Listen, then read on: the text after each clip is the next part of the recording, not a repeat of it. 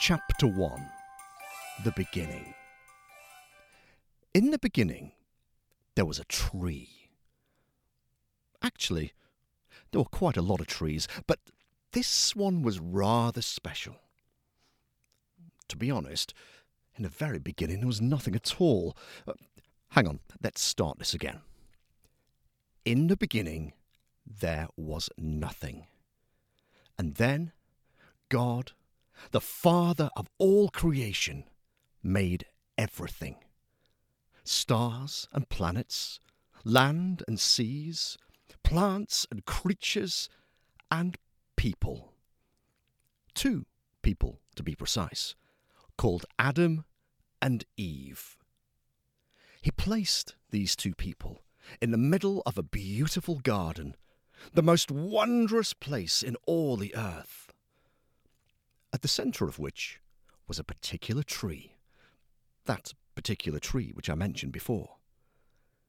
And God told Adam and Eve that they could do anything they wanted, anything at all, only they must never eat the fruit from the tree.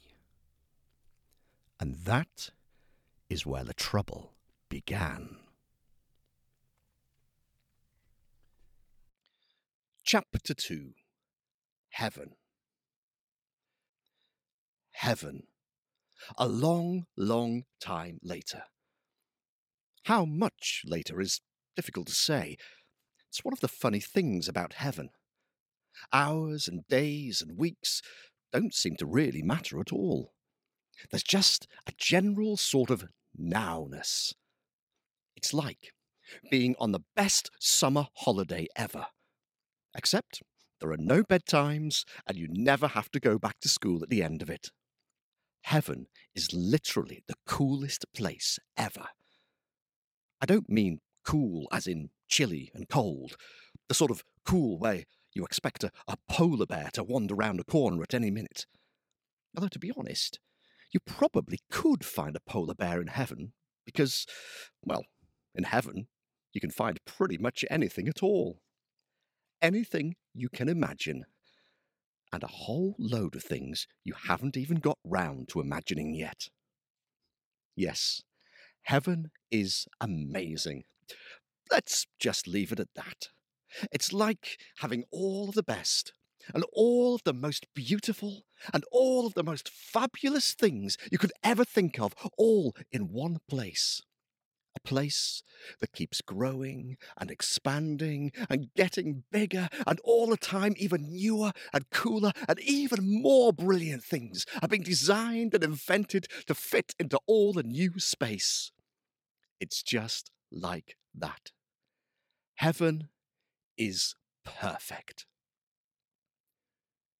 Usually. Chapter 3. Gabe. Gabe flew through the air. Travelling at a terrific speed, the little angel hurtled across the clear blue canopies of heaven. "Yay!" he cried. "This is awesome!" It had all started so well. He'd taken off from Angel Air Traffic Control and performed every manoeuvre perfectly. He'd flown at just the right speed, at just the right height. Down below, in the control room, Finn, the senior training instructor, carefully observed him on the screen. Gabe was determined that this would be the year when he finally passed his flying test. It was, in fact, his 17th attempt to pass, although he'd never admit that to the likes of you and me. At just under 100 years old, Gabe was one of the youngest angels. But it was still a little embarrassing that he hadn't managed to graduate from flight school yet. However, nothing could stop him now. He swooped over a forest and did a celebratory barrel roll, startling a passing pterodactyl. I told you can find anything in heaven. "Steady as you go, Gabe," muttered the voice of Finn in his ear. Gabe grinned.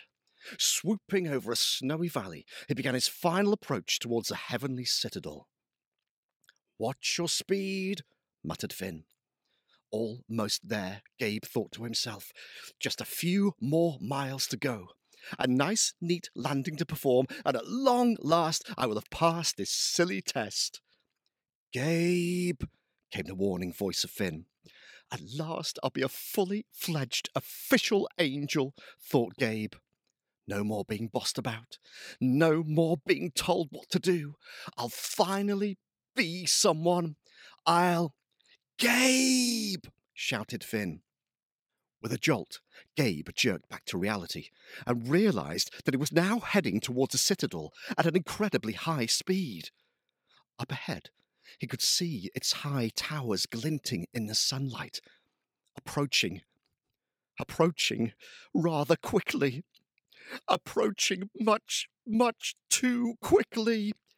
"Gabe, pull up!" shouted Finn. Down in the Angel Air Traffic Control Centre, warning lights began to flash. Finn sighed. The towers now loomed larger and larger. Gabe could see the faces of people within who were beginning to look up and stare out of the windows. They didn't seem pleased to see him. Desperately, he tried to change directions, tilting and adjusting his wings. But they wouldn't respond. In the Angel Air Traffic Control Centre, a siren began to wail. All the other flight control angels stopped what they were doing and began to cluster around the main screen. Up in the air, Gabe strained and heaved, desperate to turn, desperate to gain more height. Basically, desperate to avoid having an almighty crash with the tower, which was now ridiculously close. "Come on," he urged himself. "Come on!" He gave one last desperate heave of his wings. "Come on!" In the control centre, there was a hush as dozens of pairs of eyes stared at the dot hurtling across the screen. "Come on," breathed Finn. Whoosh! At the last possible moment, Gabe managed to tilt his wings, swerving around the edge of the tower, skimming the bricks, rattling the windows, and causing several angels inside to faint. In the control centre, cheers erupted as everyone applauded and slapped each other on the back, almost as if they'd been the ones who'd done the hard work. Finn collapsed into a chair. Gabe grinned. However, back in the Angel Air Traffic Control Centre, warning lights began flashing again. Gabe stopped grinning. He was still going far too fast. And with a sudden manoeuvre around the tower, he seemed to have lost control of his steering too, and was now heading right towards the heart of the heavenly city. In the Angel Air Traffic Control Centre, angels began to rush around in panic. Finn groaned. Out of control, Gabe hurtled above the streets of the city. He whooshed over the heads of a group of former American presidents who were busy playing badminton in the park, knocking Abraham Lincoln's famous top hat right off his head in the process. He rattled past a table full of senior angels who were meeting to discuss world peace, scattering their papers all over the floor. He spun past Michelangelo, the famous artist, sending his paints flying all over the lawn and almost ruining the new portrait of Queen Elizabeth I he'd been working on. Michelangelo shook his fist. Gabe buzzed past a restaurant where a famous chef was just about to serve his latest creation, forcing the famous chef to fall face first into his dish, which fortunately turned out to be delicious, so he wasn't too upset. Finally, with a mighty effort, straining on his wings, Gabe managed to regain control and steered himself back towards Angel Air Traffic Control.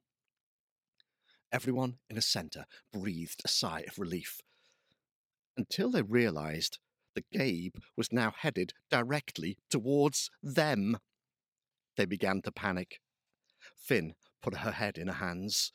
Flapping his wings, Gabe frantically tried to slow down. In the control room, angels scattered in all directions, tripping over each other as they desperately dived for cover. "Look out!" Gabe cried. He arrived. There was an almighty crash, followed by a rattle and then something that went a bit like ka-dong, dong, dong, dong, dong, dong. And finally, ouch, said Gabe.